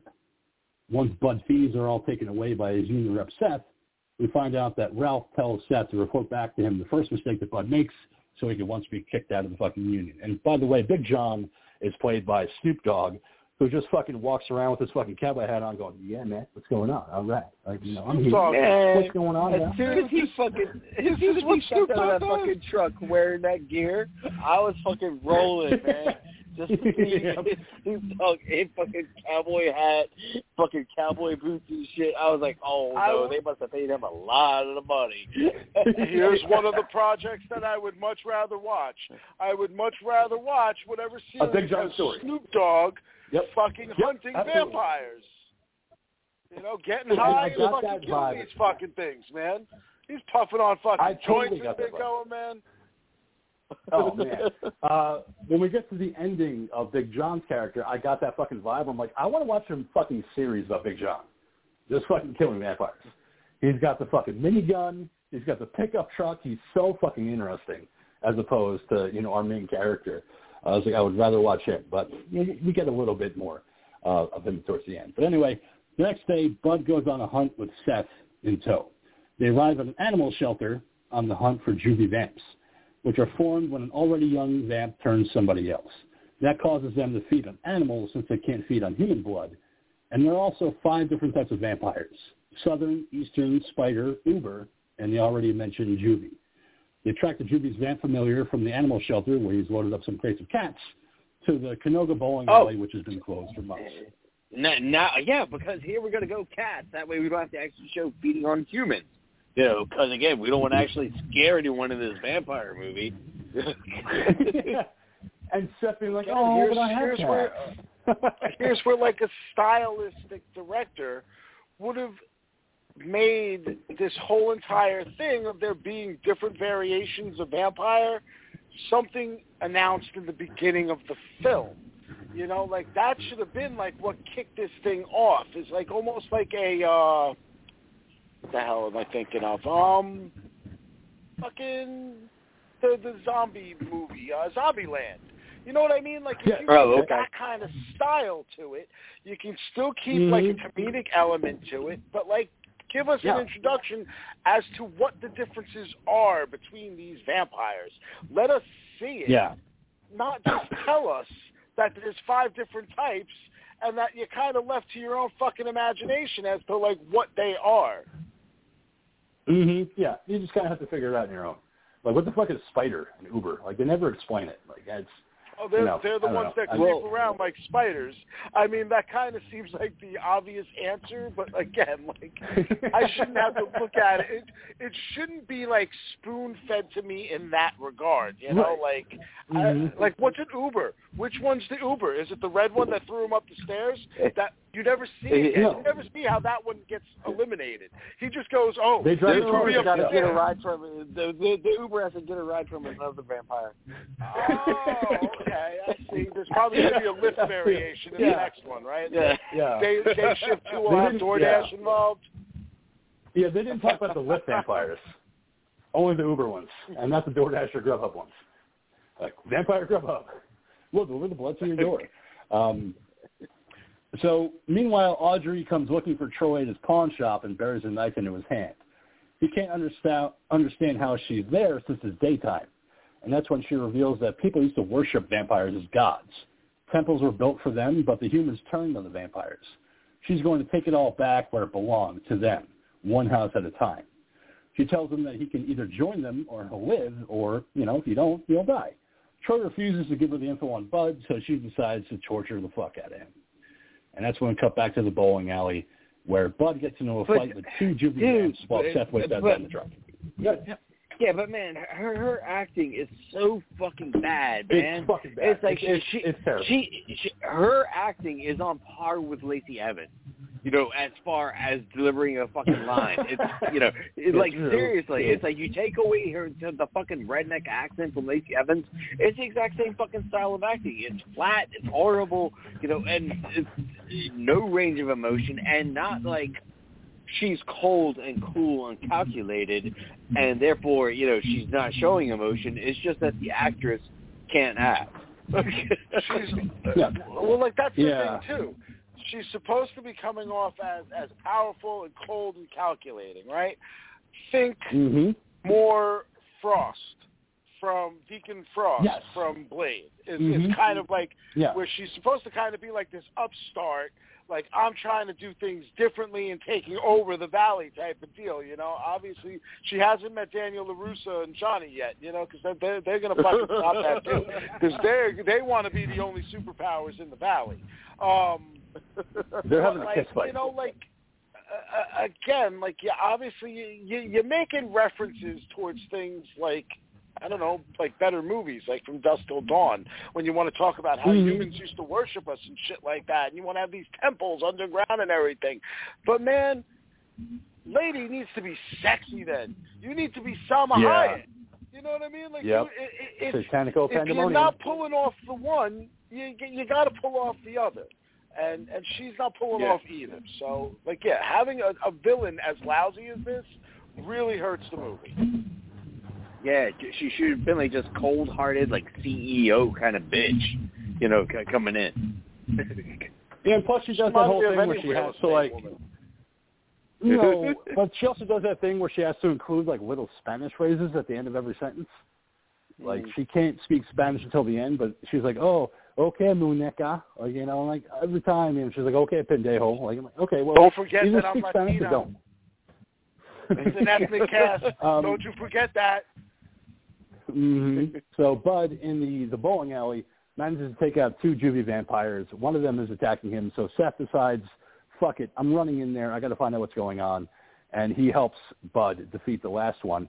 Runs outside and fucking vomits all over the ground. And Bud's like, are you all right? You cool? And he's like, it's just like fucking intense. It was a lot. And we also see that he gives him he peed him. No, that happens later. That happens in that's later. That's my mistake. Sorry. Yeah, that's later. So he gives him a jar of yellow musk, and he tells him, listen, you know, the vampires are going to smell you from now on, so you have to put on yellow musk. He himself in the bowling alley, too. Yeah. Oh, did he? That's why he makes him ride. Yeah, that's his trademark. He pisses himself in every single one until he turns into a vampire. Oh, for some reason I thought it was just the fight in the house where he pissed himself. Okay, so no, he did it too, because that's when we get the joke with the Nazarians about it. So Bud gives him a jar of yellow musk, and he tells him to put it on himself. He's like, but don't get it in your butthole. If you get in your butthole, it's going to fucking be a fucking bad experience. Like, okay, I'll fucking take it. It's fine. And that night, like the girl was saying earlier, Bud comes home to his apartment, and all of a sudden there's a new neighbor, Heather, and he's like, hey, let me help you move some stuff into the box in the house. And she's never fucking seen again. What's in the box? What's in the box? But I'm like, okay, new character, goodbye, until we get to the fucking end of the movie, because she never fucking appears again. So the next day, Bud picks up Seth, who admits that he got some of the yellow musk in his butthole, and it was fucking terrible. And that's when Bud discovers the violations that Seth has been recording against Bud. He yells at Seth and tells him that he's followed the rules to a certain point. Yes, cool. If you want to make that comment, if you want Bud making the comment to not get it in your butthole, and you know damn well that this character's going to get it in his butthole, that scene needs to happen. Okay, we watched Bud shower himself, you know what I mean, in this shit, and we saw him wince in pain as he put it in his cuts and shit. You know what I mean? We need to get the accidental Dave Franco fucking, you know, putting the stuff up in his asshole. Probably because he did it trying to see why you're not supposed to put it in your ass. You know what I mean? You need to get that scene in which he puts a little bit on his hand and, like, thinks about it for a second and then does it, you know? And then you're like, wow, man, he really is fucking green. Yeah. And you don't even need to actually show everything or anything like that. All you gotta do is, like he said, show that, and then you just show camera coming back away from the shower curtain, and then you hear a scream or something like that. That's it. A girly bitch scream. Cut to the next day, he's walking funny. You know what I mean? Like something like that. And then you get a Jamie Foxx line of, "Oh, you got some in your butthole, didn't you?"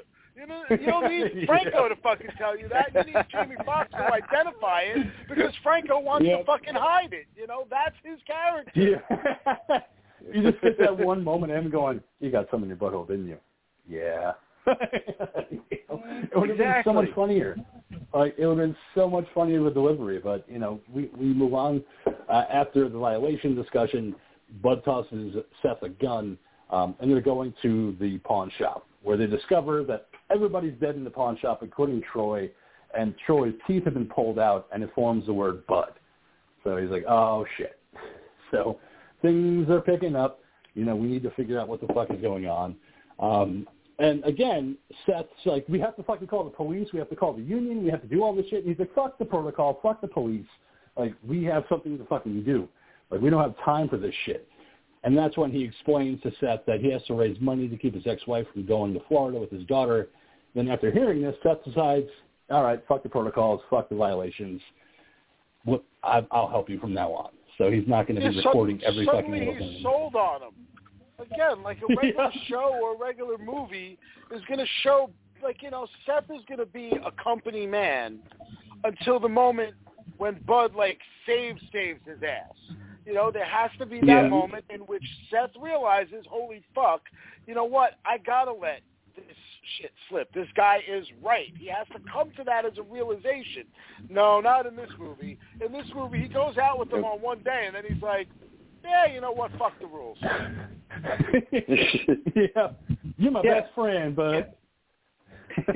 But yeah, you're right. It's like he's got to realize that, hey, that's the way. But no, maybe following the rules isn't the way to go. He has to come to that on his own, like you said. But no, once again, just like behind the scenes probably is Jamie Foxx going, yeah, I say that, so now you have to follow it. So why? And everyone else is like, oh yeah, okay. Well, okay, let's go with what you want to do, Bud. So time passes, and Bud and Seth arrive at the real estate property. You've got the Oscar, sir. You're right. Yeah. Okay, Django, let's go. So they arrive at the real estate properties owned by Audrey, and they come across the Nazarian brothers. Yeah. The Nazarian brothers are also fucking vampire hunters. Bud agrees to join them as they go through the real estate properties, and they'll split the fucking prizes. Everything that you find will split down the middle. At first, Bud's like, no, I need everything from me. Then he's like, you know what, it's fine. Like, we'll just go in there and split what we can find, because I'm sure there's going to be a lot to get. Well, he also realizes that it's going to be a hive, and he knows that it's going to be a lot of fucking vampires, and he's going to need the help. He's not going to be able to do it with just Seth. Yes, because when they go in the house, everything, they kill a couple of vampires, and everything seems to be quiet and calm, and that's when, of course, Bud realizes it's a fucking hive, and now it's time for the fucking money shots, where you have the Nazarian brothers with their fucking guns and their boots with knives, and they're fucking just slaughtering vampires left and right. And, of course, you have Seth, who's wearing a neck brace, so he can't get bit. He's like, oh, shit, I'm so scared. Please don't kill me, as Bud is fighting up all these vampires. Like I said, man, Scott Adkins is a badass action dude out of England. He's fun to watch. He's fucking highly kinetic. He's part of that whole newer wave that was coming of these high impact fucking actiony, I don't want to call it, it is, don't get me wrong, it is martial arts, but it's kind of not martial arts. It's these guys are just kicking people's fucking asses in. You know what I mean? Almost like Jason Statham, but Atkins actually has really good fight choreography. Yes, and he's got size. It was amazing. You know what I mean? Where Statham looks like a little guy, so it's kind of I get that Statham can be a badass, but he just looks like a tiny little man.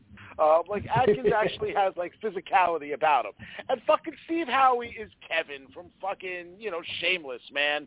And this dude is That's where it's from. I knew it. Yeah.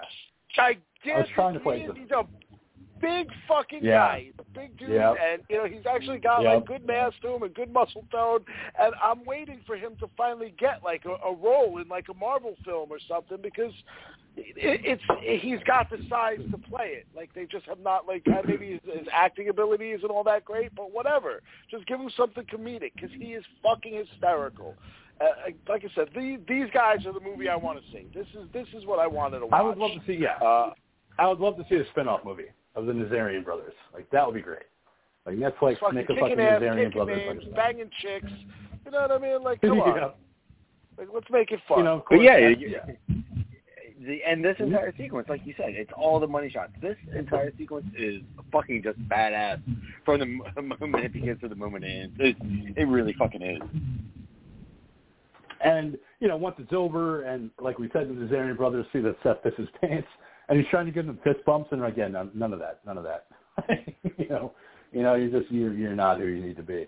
You know, you're a little bitch. And he's like, okay, it's fine. You know, so they just depart, and Bud goes back home, and he discovers that Jocelyn has put the house on the market. Paige wants to go to a party, but Bud wants her to stay home. Well, let's just have pizza and watch movies here. Like, it's fine. It's fine. Nobody asks me any questions. And, of course, Jocelyn's like, no, like, she wants to go to the party. Go take her. So Bud takes Paige to the party, and while there, Audrey calls him and tells him that since he took something from her, she's going to take everything away from him.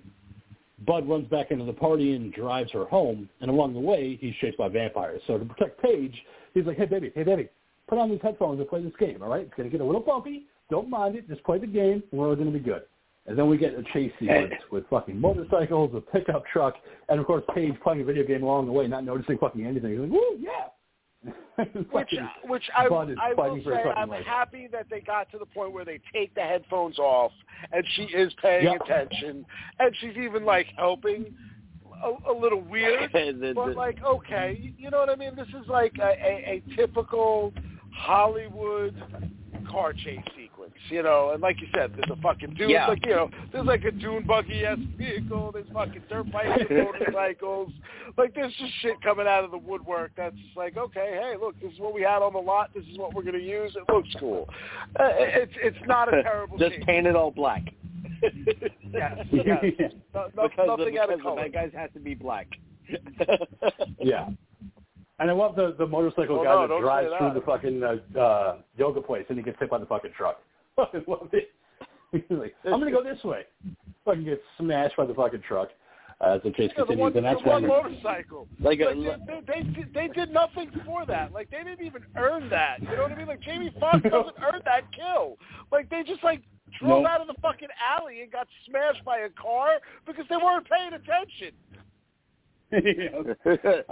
Like a fucking biker scout against a tree on indoor. Oh yeah. So to get away, Bud shoots at the tires of his truck to get underneath the tunnel. So he drives home on the fucking tires that are flattened. But when he gets home, they're immediately ambushed by vampires. And Audrey's there with his daughter, with Jocelyn. And that's when he comes clean about being a vampire killer. He's like, you know, pool cleaner was the front. I'm actually a vampire killer. And, of course, Jocelyn's like, what the f***? Stupid. Like, you're not. And then that's when Audrey shows her fangs, and Jocelyn's like, oh, shit. Okay, so they're vampires. Audrey tells him that they're going to turn Paige and then watches Paige drink Jocelyn's blood. Audrey also reveals that she turns Seth and he's going to feast on Bud once they leave.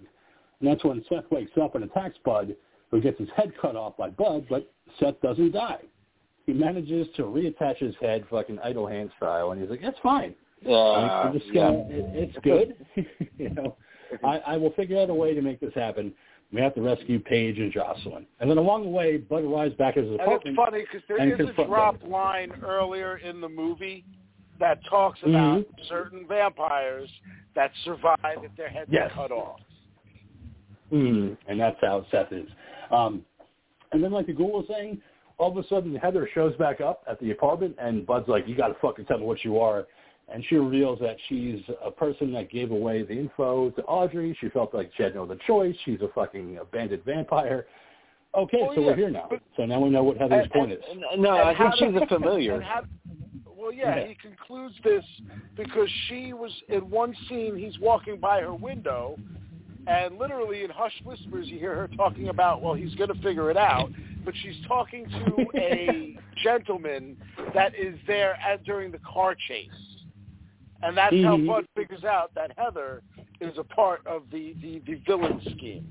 But again, like, the whole idea that she's close to him, like there's any kind of like relationship here, like where is that? Like I feel like that was something that must have been filmed for this movie and just never got used, or at least it was in the script.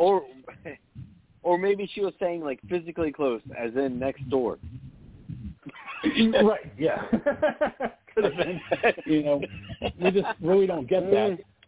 So Bud, Seth, and Heather arm up, and they head to Audrey's hideout set to Ice-T's Body Count, which I fucking love. I love that fucking song. Yeah, the soundtrack for this the soundtrack for this movie is that's probably the best thing I can say for the film is the soundtrack. Yeah, it does. It's got an awesome soundtrack. Fucking Dr. Dre. Oh, it was great. California Love opening up the movie was great. So they eventually get to Audrey's hideout and face off against a large group of vampires and raise the body count fairly quickly. And that's when we see Big John arriving as they're feeling like, oh, shit, like this is it. Like we're going to be killed. He arrives in his pickup truck and begins taking out the enemies with Big Bertha, his minigun. I was like, yeah, it was like the cool shot in the movie. Seeing him fucking with his minigun, just fucking taking out everybody.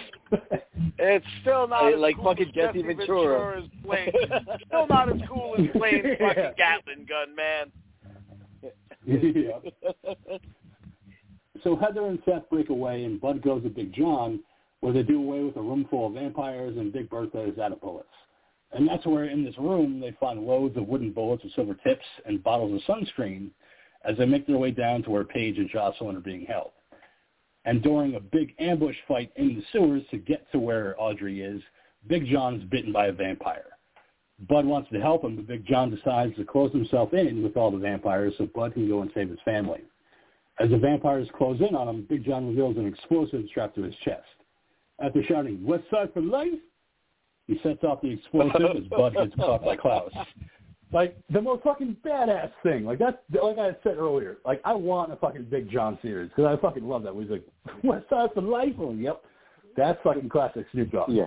That's not fucking Snoop Dogg. And we also got to see, stunts, Snoop Dogg stunts provided by someone else, but Snoop Dogg actually, like, doing fucking, like we were saying, fucking kung fu kicks and spin kicks and shit to fucking vampires and shit, so, yeah. Well, dude, it reminded me of that, there was that video game, that Def Jam fighting game. That was fucking badass, man. I think it was for, like, fucking PlayStation 2. I owned it, yeah. But that's why I said I like Snoop Dogg. Yeah, dude, it was fucking... Yeah, bro, you fucking, like, you played as, like, fucking a whole bunch of different artists from Def Jam. Yep. I think Busta Rhymes was in there, and, Busta Rhymes was in it, Joe Budden. Yep. Yeah, dude. Oh, yeah. The Wu-Tang Clan, I think, was in there as a downloadable character, like, where you could get a cheat code. Oh, yeah, no, I remember that game. Yeah, they had two of them, Def Jam Fighting and Def Jam Vendetta. It was fucking so good. It had a whole storyline, yeah. But it's why, like I said, I like him in this movie because he's not Snoop Dogg, Martha Stewart, where he's like, I'm just selling Coronas on a beach with Angus Samberg, and I'm making cookies. No, this is fucking Snoop Dogg, I'm going to shoot a bitch. I missed that Snoop Dogg. I missed that gin and juice, murder was a rap they gave me fucking Snoop Dogg. I was glad it was in this fucking movie. Because it's like, oh, man, like, that was classic Snoop Dogg. Welcome to the doghouse. He was passable and serviceable because, you know what? You don't have much expectation. It's Snoop Dogg. He just needs to smoke fucking blunts and kill vampires, man. So Klaus, and his cowboy hat. Right-handed man. Just be Snoop. Yeah. Klaus, like you said, that's what you wanted. Yeah. You want him talking cool, saying like cheesy one-liners, but doing it in that Snoop Dogg voice that just makes him fucking sound cool. Even though the lines are terrible, it doesn't matter. It's so fucking badass because Snoop said it. Like 1, 2, 3 into the foe.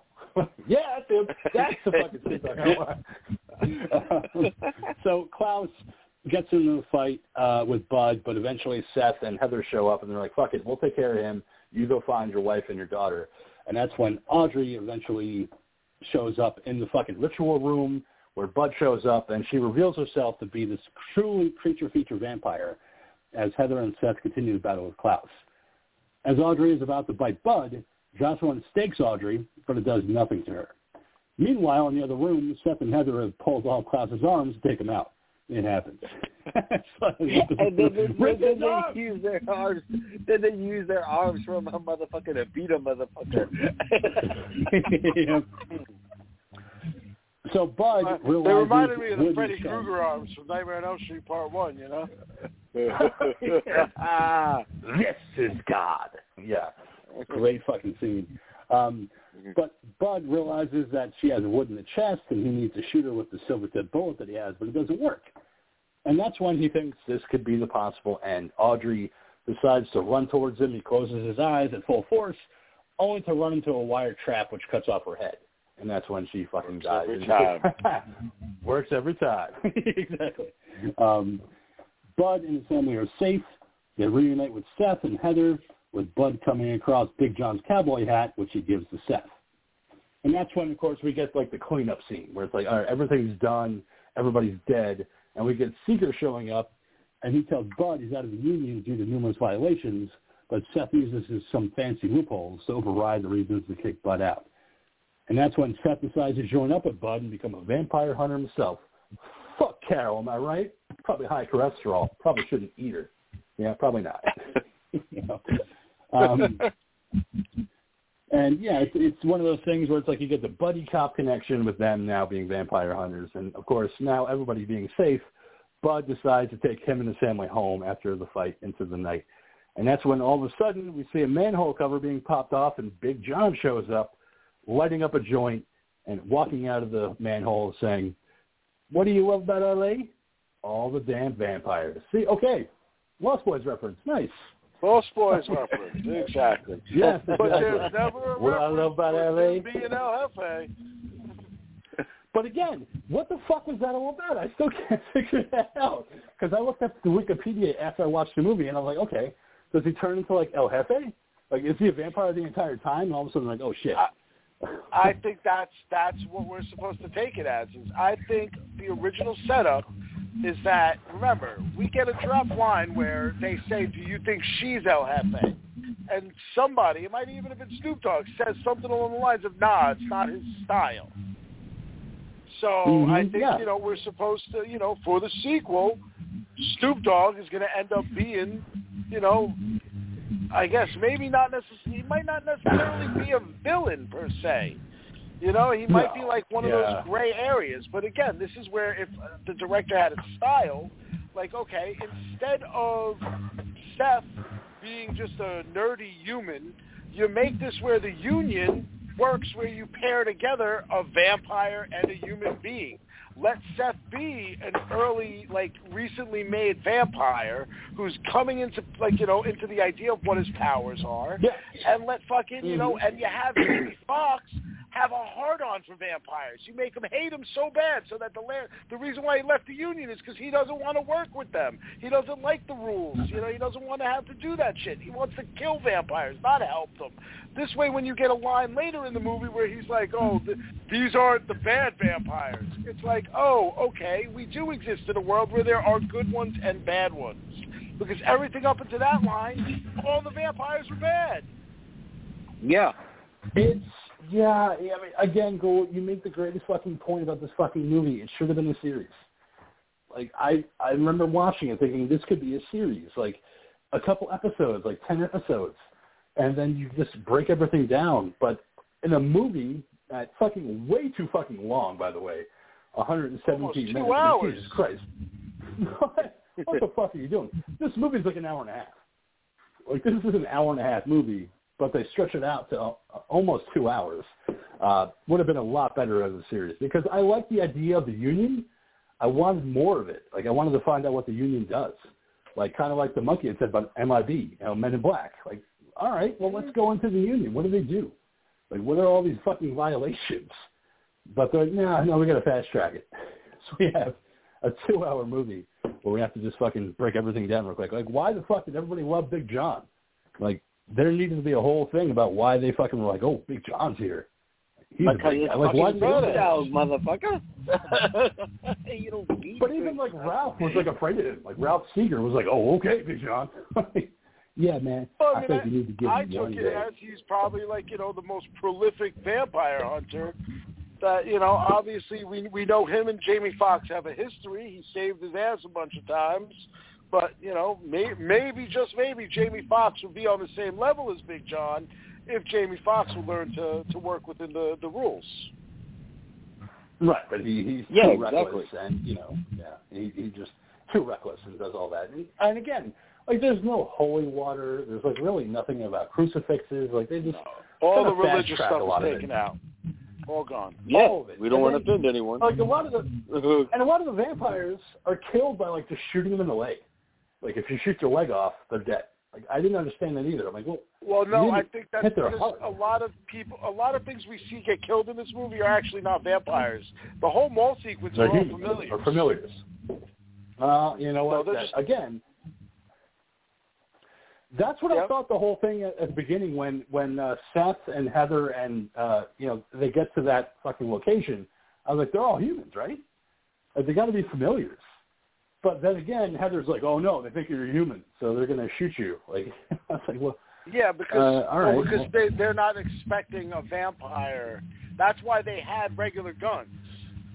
You know what I mean? Because they're not vampires. They just had regular guns because they were figuring that the only people assaulting them would be like these union hunters that are not vampires. Yeah, it's a good point. Again, the union hunters have like wooden bullets and shit like that. It could have been explained a lot better in a series. That's what. Of course. That's what I keep coming back to. I mean, they spent $100 million on this movie, and it didn't feel like that at all. Like, like 100 fucking. Where did it go? Obviously, Snoop Dogg and Jamie Foxx. Where Jamie Foxx, and then the car chase. Definitely the car chase because they had a lot of accidents in that. All right. So that was Day Shift. That was the Demonic Dean's film pick of the week. Even though he wasn't here, it's fine. But next week, it turns to me for my film pick of the week. I want to do a movie where it's intentionally fucking, we know we're doing this for fun. Like, we know where we're at, and we're going to have fun. So let's talk about Studio 666, directed by B.J. McDonough. Yeah, the Foo Fighters movie. Where they're in a house and... This is one of those movies I had.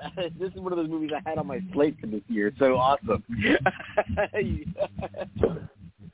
Yeah, I just want to talk about a movie where they know exactly what they're fucking doing. They know they're fucking making a movie where they make fun of themselves and they're having fun and there's a lot of blood. So, yeah, next week for my pick we'll be talking about Studio 666. So, with that being said, thank you so much, Monkey, for joining us for this episode of Day Shift, and we'll see you back here in the studio for Studio 666. All right. Thanks for listening. Thanks for listening, Pride fans. And watch out for those family-friendly vampires. Good night, everybody. All right. And as always, Ghoul, thank you so much for joining us. I want to see you back here next week for the Foo Fighters, Studio 666. Absolutely, man. Everybody stay salty and stay scared. It's always, I don't know why I like that line so much. Stay salty. Just stay an asshole. Just be your best asshole self. I love it. What other way is there to live? Come on. We kicked off the episode with terrible Japanese impressions from the fucking Karate Kid. So, you know what? I'm fucking balls deep in. You know what I mean? Like, come on. If we're gonna do it right. Own it. Stay salty. I love it. Aside from stay scared, stay salty. And as always, I'm your old pal, the King of Horror, NGG. Thank you so much for listening to this episode of the show. Hail Satan.